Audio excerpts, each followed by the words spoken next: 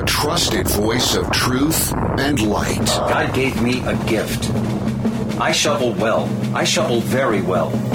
And a rally point for those who've accepted the reality that they are not sheep. We've got a blind date with destiny. And it looks like she's ordered the lobster. This is the Bryan Hyde Show. Well, hello there, and welcome to the show. This is the place, as Brigham Young would say, this is the place where we gather to revel in wrong think.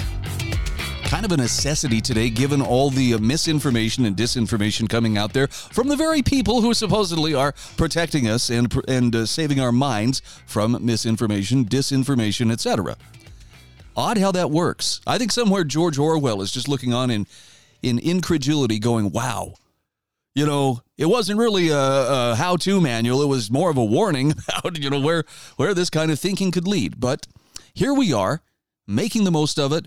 I assume that the reason you would even consider tuning into a program such as this is because at some level, truth matters more to you than approval, than comforting lies, than the sense that everything's fine even as the house is burning down around you. And the crazy thing about it is you're in a minority. You probably already knew that, right? You understand that there just aren't that many people who are willing to be more attached to their principles than they are to the need for approval or the need to be right. What a crazy time. It's exciting, though, too, as you'll hear. We have some wonderful things to discuss today, and I hope some enlightening things to share with you. I want to mention my sponsors who make this show possible on a daily basis. They include hslammo.com. Don't even think about it. Just click on the link and go buy some ammo. You'll be happy you did. Also, MonticelloCollege.org, LifesavingFood.com, and GarageDoorProServices.com. Happy to report Seth is actually going to be joining me on the program coming up on Monday. Pretty excited for that. Nonetheless, let's jump right in here. It's no secret people and businesses continue to flee from high-taxing states to relocate in states that tax, shall we say, less aggressively. Well, John Stossel says the easy way to avoid the federal income tax is to move to Puerto Rico. No joke. He says, you want to pay no federal income tax? Move to Puerto Rico. Really. If you move to the island, you can legally pay none. And there's also no capital gains tax. Now, this doesn't mean that it's totally tax-free. He says you just have to give 4% of your income to Puerto Rico. But his point is this tax break was started by a Puerto Rican politician who'd watched years of high taxes fail to improve life on the island. So he decided to try something different. And I guess it's a popular idea when people learn about it. Tens of thousands of people have applied for the exemption. Applications tripled last year.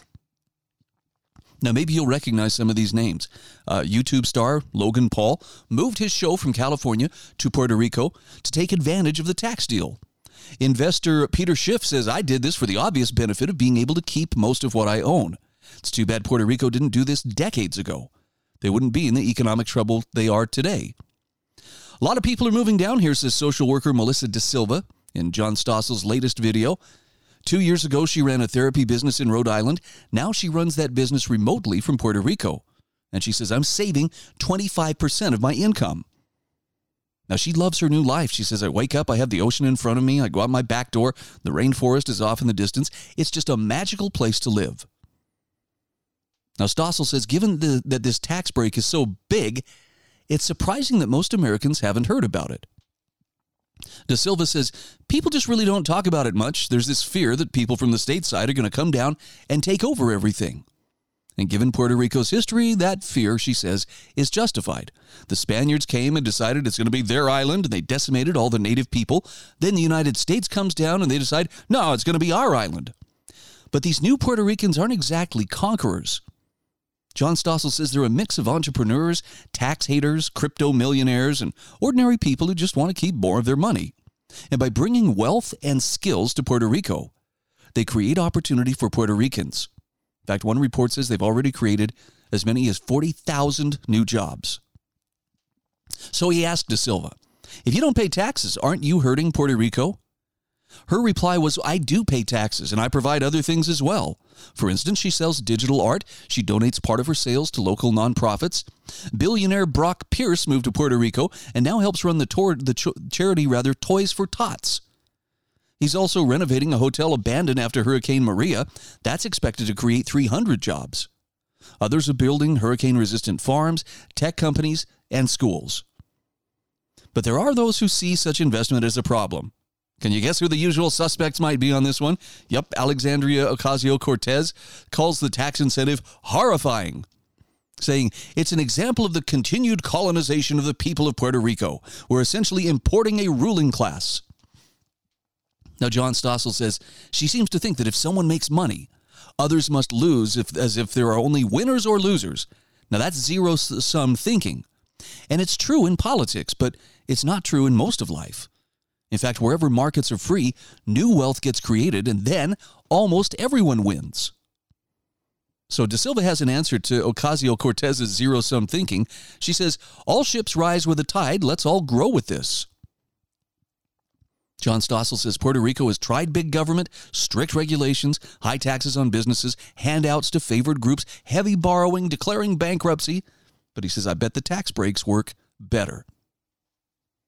So interesting.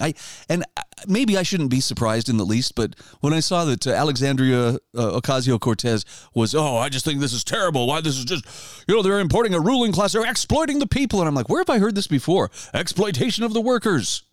It's not fair.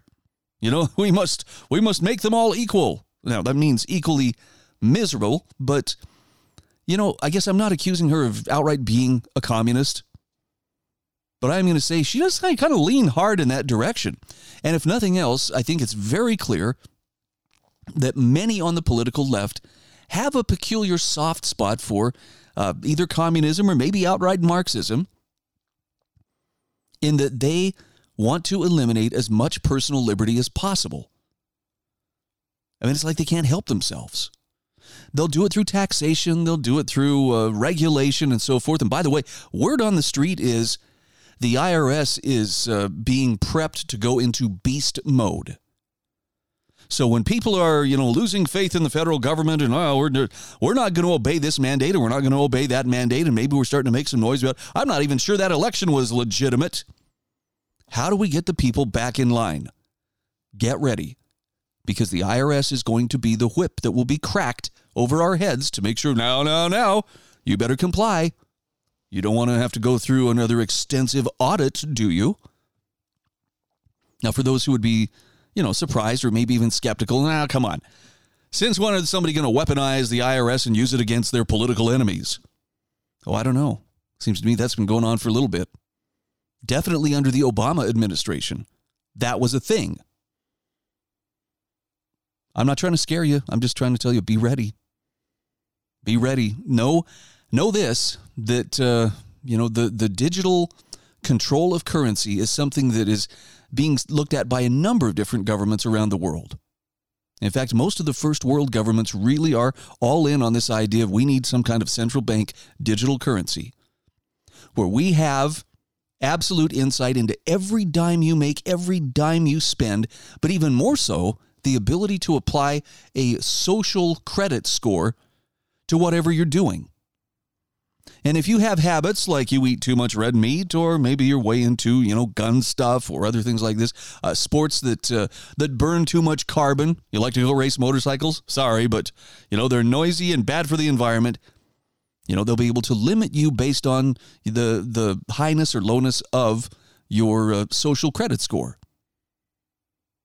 I mean, there's another word we can use for this, and that would be electronic fascism, but that word tends to make people nervous in the sense that they think fascists are anybody who waves a flag and anybody who wants to be free. That's how twisted things have become. So what's the solution? Well, I'm not going to suggest, what you ought to do is move to Puerto Rico. Now, for some people, that might be the right move. I plan on staying put, but I also think that this may be a time to consider punching out of as many dollar-denominated ways of storing your wealth as possible. Now, that's going to take different forms for different people. Some people might think, okay, I'm going to go into crypto. Some people might want to go into, gold, silver, other precious metals. Some people may want to look at property, especially farmable property. I can't tell you. I'm not a financial advisor, and, you know best what risks you are willing to endure. But know this, every dollar you have sitting in the bank is accessible not only by the IRS, but by others who have their fingers in the system and who, if necessary, would be more than willing to either freeze or seize that dollar from you, shrinking as it may be, in order to keep you in line ideologically. I wish I could say that's just, some fevered fantasy. Maybe someday it'll be true, but it is true. Look at what happened to the Canadian truckers earlier this year. And then tell me, what would keep that from happening to you? Probably not a good idea to have more in the bank than you're willing to walk away from. This is the Bryan Hyde Show.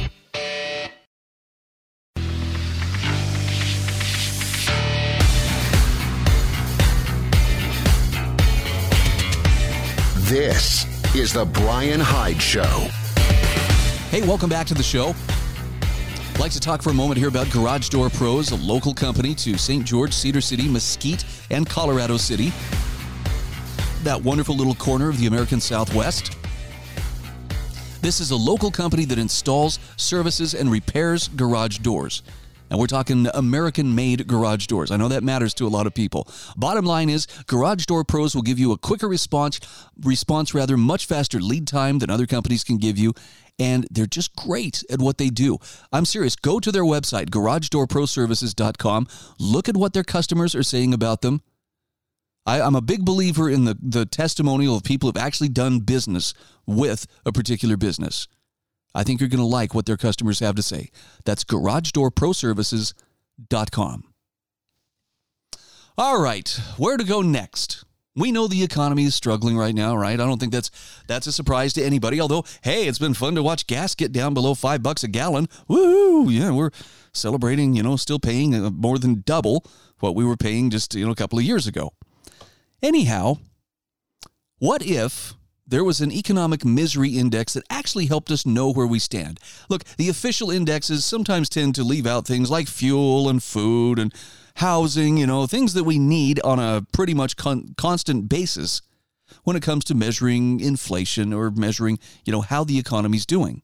Robert E. Wright, writing for the American Institute for Economic Research, AIER.org, proposes a Hank Williams Jr. economic misery index.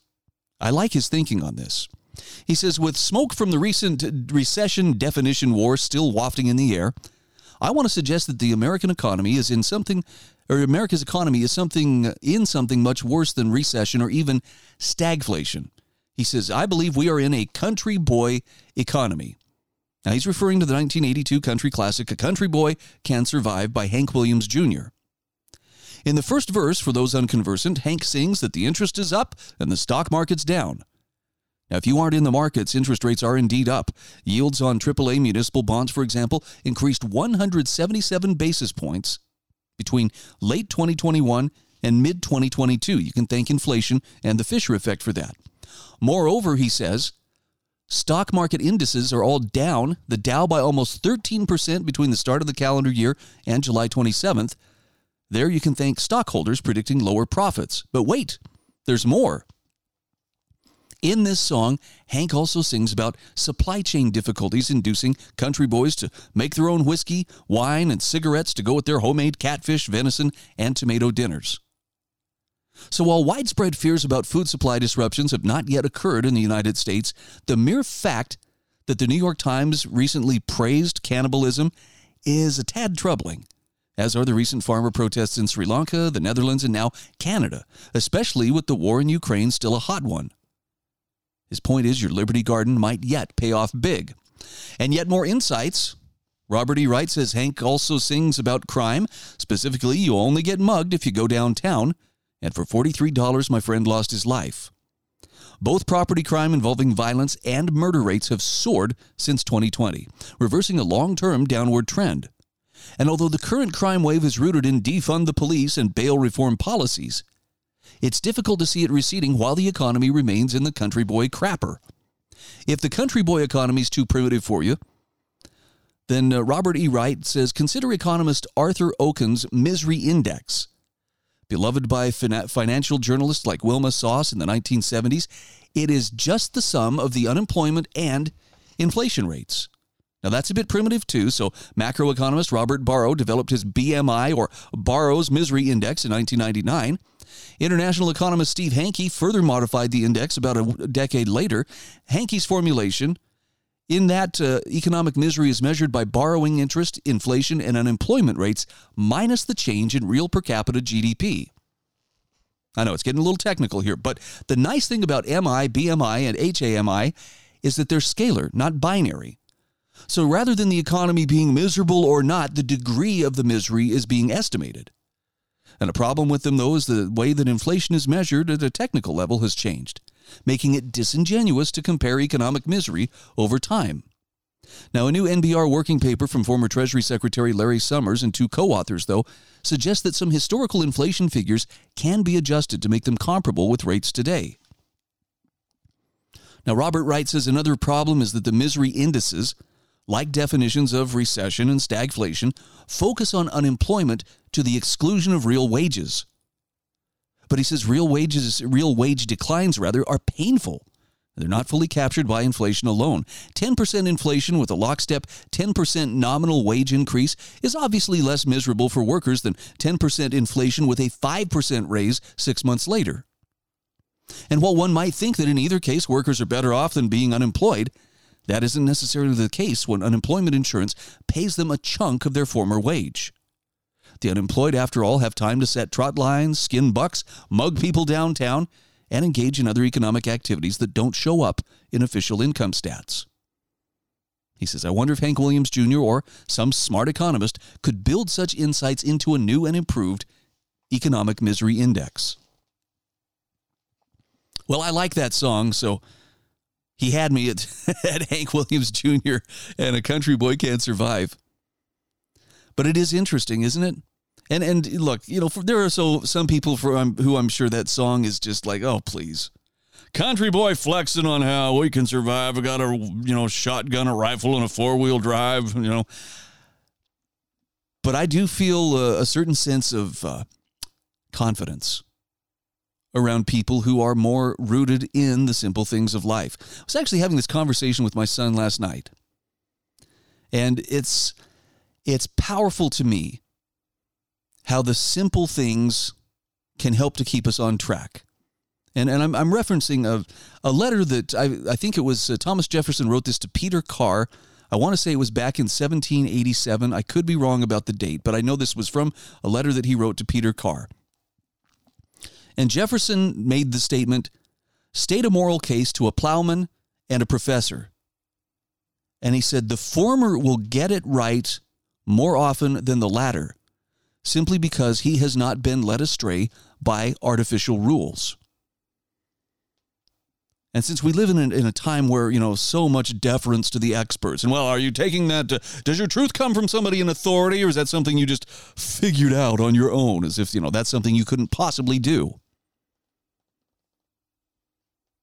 But I agree, I think a lot of people have been misled by artificial rules. And sometimes I think it's a really wonderful thing to see the simple things in life recognized by people who aren't so bogged down in artificial rules. So the gist of what Hank Williams Jr. is saying in A Country Boy Can't Survive, it rings true to me. Not because, we're all out there chewing on a piece of straw and leaning up against the pickup truck and, cussing them revenuers or whatever, but simply because when you have the option of standing on your own feet, you can be self-reliant. You have options that people who are dependent don't have. And it seems that the people who are most misled by artificial rules are the ones who are most determined to keep us misled by artificial rules and therefore keep us dependent on them, including to tell us what all those artificial rules mean. You can't possibly understand this. Only someone with the training of a lawyer, a Juris Doctorate could tell you what these magical words mean, or somebody wearing, the frock of a judge could tell you what this means. Sometimes I wonder if we aren't being taught to deliberately underestimate ourselves, like we're a bunch of little broken children. You can't figure that out for yourself, so you just wait until someone in authority comes along to tell you what's okay and what isn't. All I know for sure is your freedom begins the moment you realize that you are the one responsible. No one is coming to save you. No one is coming to give you permission to live as a free man or a free woman. Your freedom starts the moment you realize, I will live as a free individual. And you start acting like one. That's a terrifying thought, by the way, to some people. They see that as, Blackbeard the pirate, slitting throats and, going his merry way. You and I know better. It's simply taking responsibility for your life and stop asking permission for everything you want to do. This is the Bryan Hyde Show.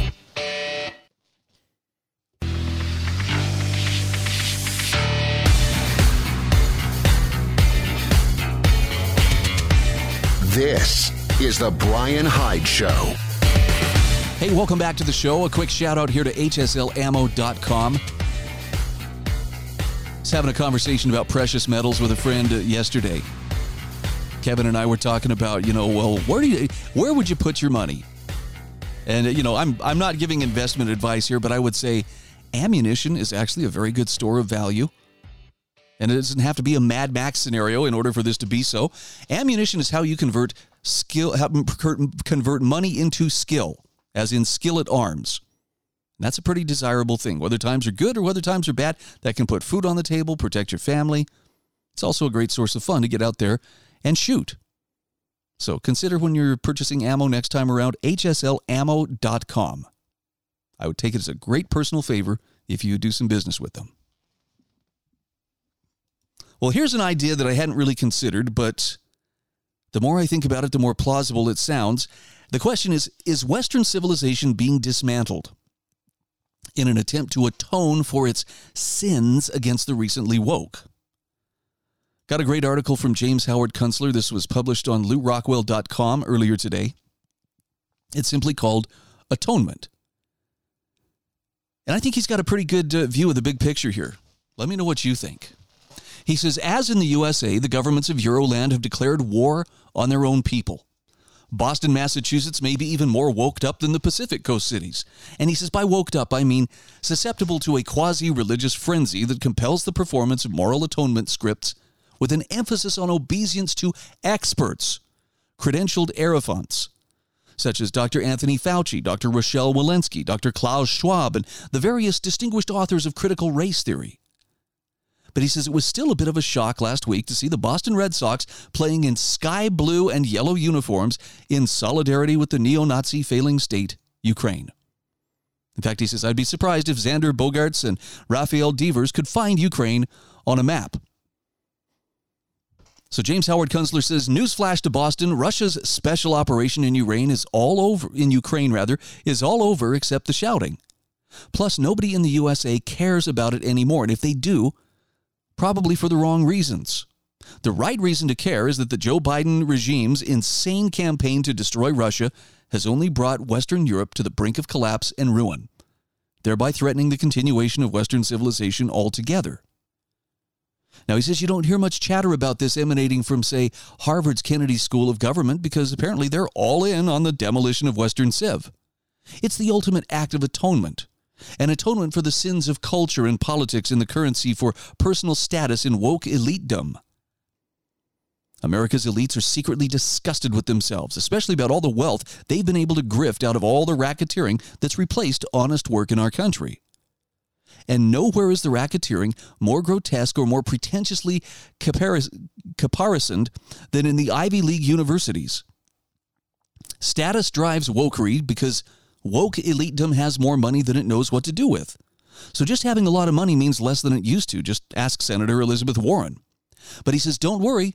Soon they will have a lot less money, or rather they will have a lot of money that's worthless, and then they will have no money, like everybody else. The demoralizing inflation underway leads to the destruction of credit, and when enough credit is destroyed, there will be no money, since our money is based on credit. When that happens, see what your self-proclaimed moral purity will buy you. Now, he says the credit-driven money system is a metaphor representing the expectation that we'll always have more of everything. That was surely the consensus in 1913 when the Federal Reserve was born. 1913 was the last year of Belle Époque, the beautiful era preceding the First World War. It was also the coming of age of economies based on oil. In that moment, Western Civ stood in amazement at its achievements and enthralled to its glittering future. The slaughter in the trenches of World War I shattered that confidence, nowhere more deeply than Germany, which afterwards lurched from the degeneracy of the Weimar Republic to the depravity of Hitler's Third Reich, and then from there back to ruin in the Second World War. Today's woke elitedom of Europe, led by Germany, is deliberately driving the EU nations into a ditch without bothering to go to war. They certainly don't have the military mojo to prosecute a war with Russia, which is what they would be doing if NATO intervened actively in Ukraine. By the way, he says that ain't going to happen. Instead, James Howard Kunstler says they have torn up reams of trade agreements and imploded a richly constructed supply network of basic operating resources like oil, natural gas, minerals, and grains in an absurd act of atonement, in obeisance to the experts at the World Economic Forum and the fiends behind Joe Biden. And lately, they're bent on destroying their food supply with cockamamie campaigns against their farmers in line with World Economic Forum hallucinations about climate change. As in the USA, the governments of Euroland have declared war on their own people. So Germans are scuttling around collecting firewood now, with natural gas looking scarce and unaffordable going into winter at the dark upper latitudes. Now he says, I would bet that there are close to 0 wood stoves available at this point, and how many cold seasons will it take before they cut down all the forests of Europe? Meanwhile, Europe's industries and businesses disintegrate. The Great Reset at hand won't be Der Schwabenklause's transhuman's nirvana, but rather a return trip to the 12th century. Now, James Howard Kunstler says all this does not even include the forthcoming attrition among the vaccinated. We have succeeded in disabling and destroying the immune systems of many millions of people with mRNA shots. They are going to get sick from all sorts of things. A lot of activities will stop working, including the medical industry. So many of the injured and dying will not receive care. In this late summer interim, American Pharma says it's ready to bring forth new and improved mRNA shots, supposedly keyed to the latest emerging variants of the C-19 coronavirus. Kunstler says pharma and its enablers in the NIH CDC matrix actually have no idea what variants are coming. Nowhere is nature more of a trickster than in disease organisms, and you can be sure that their new vaccines will be more shuck and jive. At any rate, he says, no one believes them anymore. Few are lining up for boosters, and fewer parents are dragging their kids and babies to the shotmeisters. What remains to happen, and probably will by summer's end, is a massive uprising of the non-woke against the woke elites and the end of their insane depredations. They can atone all they want at their trials and executions. Yeah, he pulls no punches. I probably should have warned you. This one's going to go right for the throat. But I don't think he's wrong, but I do question. I'm going to be a bit of a pessimist here, just based on what I have seen in terms of the willingness to just flat out lie, change definitions, do everything possible to shift the goalposts, and to keep us so busy fighting amongst ourselves that we don't look at the systems and the individuals and organizations that are trying to rule us. Based on the depravity that I have seen from the ruling class, for lack of a better phrase, I honestly believe they are wicked enough they would start World War III. They would start a hot war with 2 or more nuclear-armed countries just to cover their sins, just to cover all the stuff that they foisted on us in the course of COVID and the aftermath.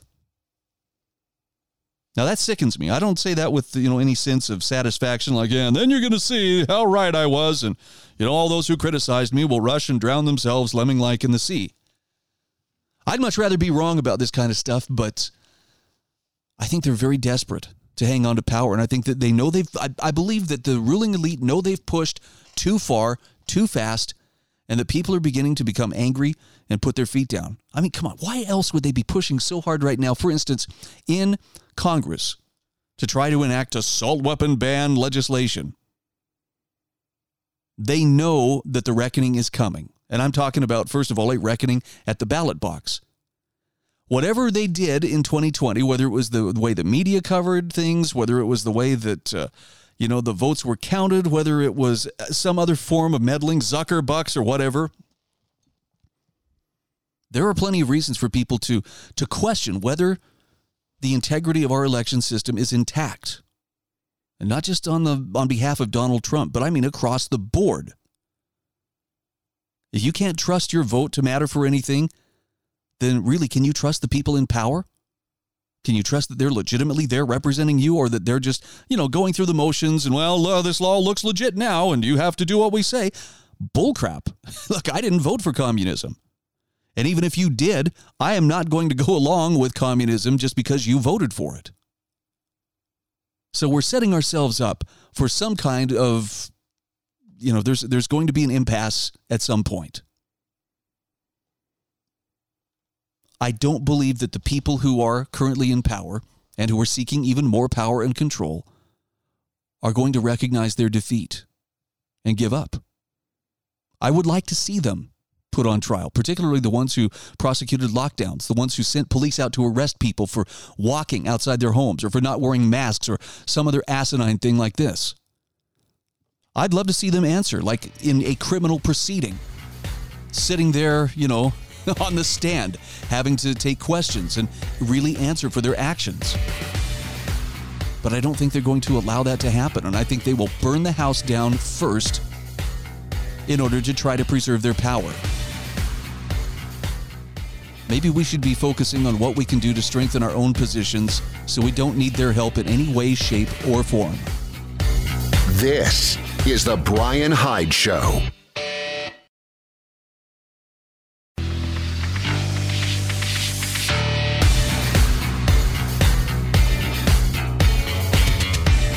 This is the Bryan Hyde Show. Welcome back to the show. I'd like to thank lifesavingfood.com for being a sponsor of my program. I've got a link to their website right there in the show notes. I encourage you to please check them out for yourself.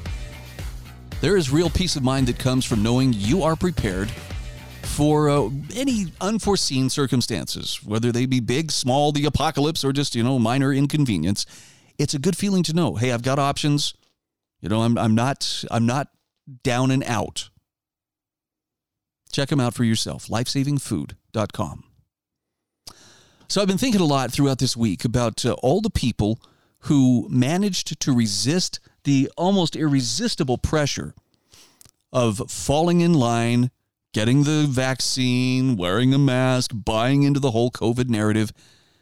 And, my respect for those who have withstood that psychological pressure, that respect is immense, because I don't know that there has ever been a more focused psychological campaign or psychological warfare campaign in our lifetimes.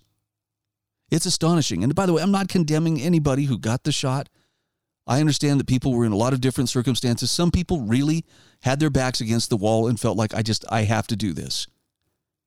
And the people who have stood firm and the people who have said, nope, I draw the line and I'm not going to be pushed across that line, most of them have paid a price in some way, shape, or form.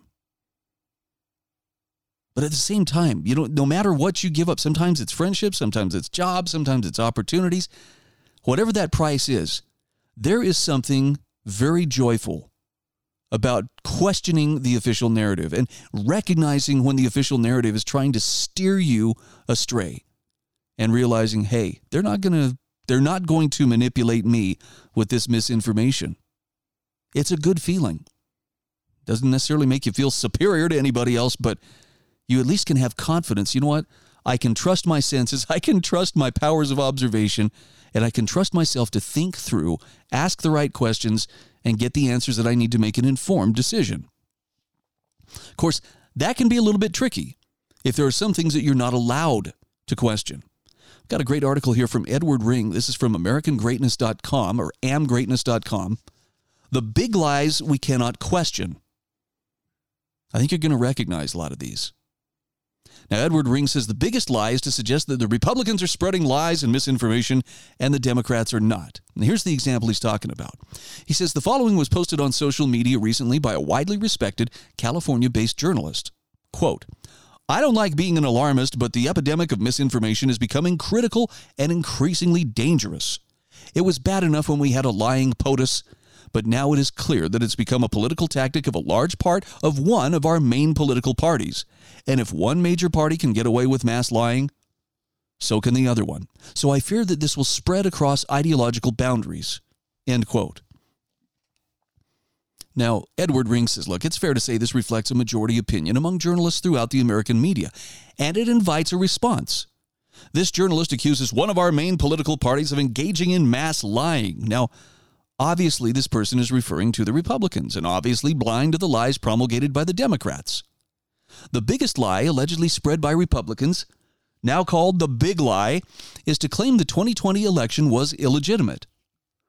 But even if the 2020 election was not compromised due to a relentlessly hostile and partisan media or endless political persecution designed to damage Donald Trump's re-election campaign, or voting rules that were violated and manipulated in swing states and Zuckerbucks and possibly much more, this assertion still isn't a Republican lie. For better or for worse, there are diverse opinions within the ranks of Republicans. In other words, some think it was a stolen election, and some don't. But no such dissent exists among Democrats over some of the biggest lies ever told. The lies Democrats unanimously affirm with the active complicity of almost every major American institution are treated as background facts. And to deny any of them is to spread misinformation. They become the premises upon which reports are prepared, decisions are made, debates are framed, and policies are imposed. They're so ubiquitous that if you're not a skeptic, you don't even notice.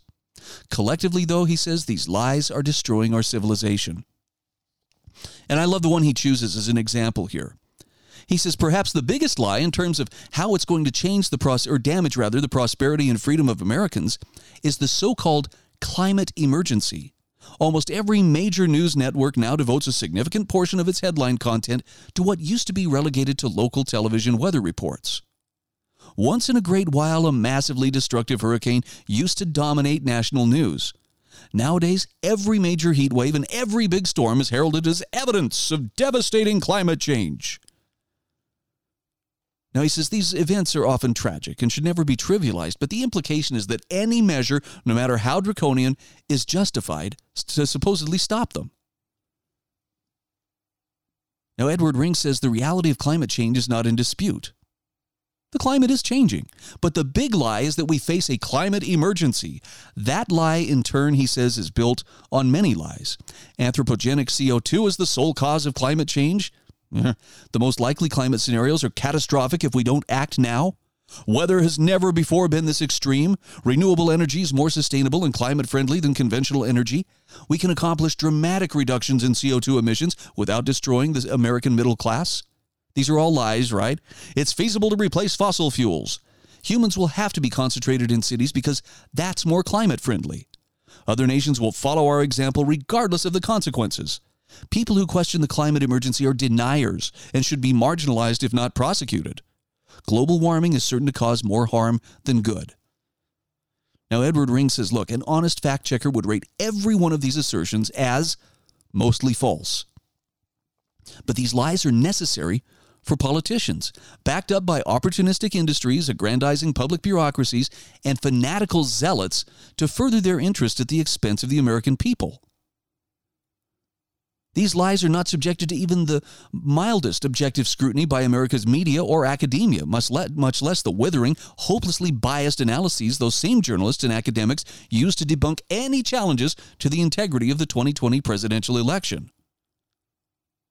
Edward Ring says partisan journalists claim to be concerned about mass lying, but their ideological bias prevents them from questioning the lies they believe or considering the truth in things they don't believe.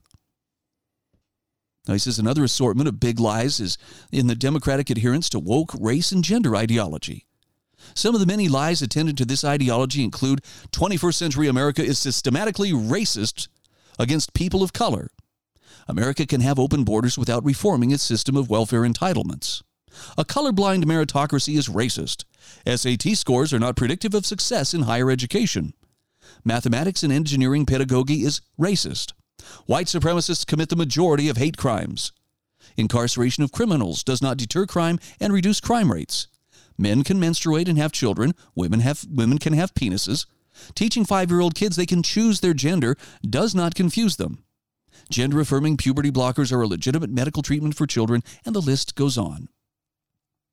Now, if the big lie of climate emergency will leave Americans destitute and without their freedom, the big lie of woke ideology is going to destroy American culture.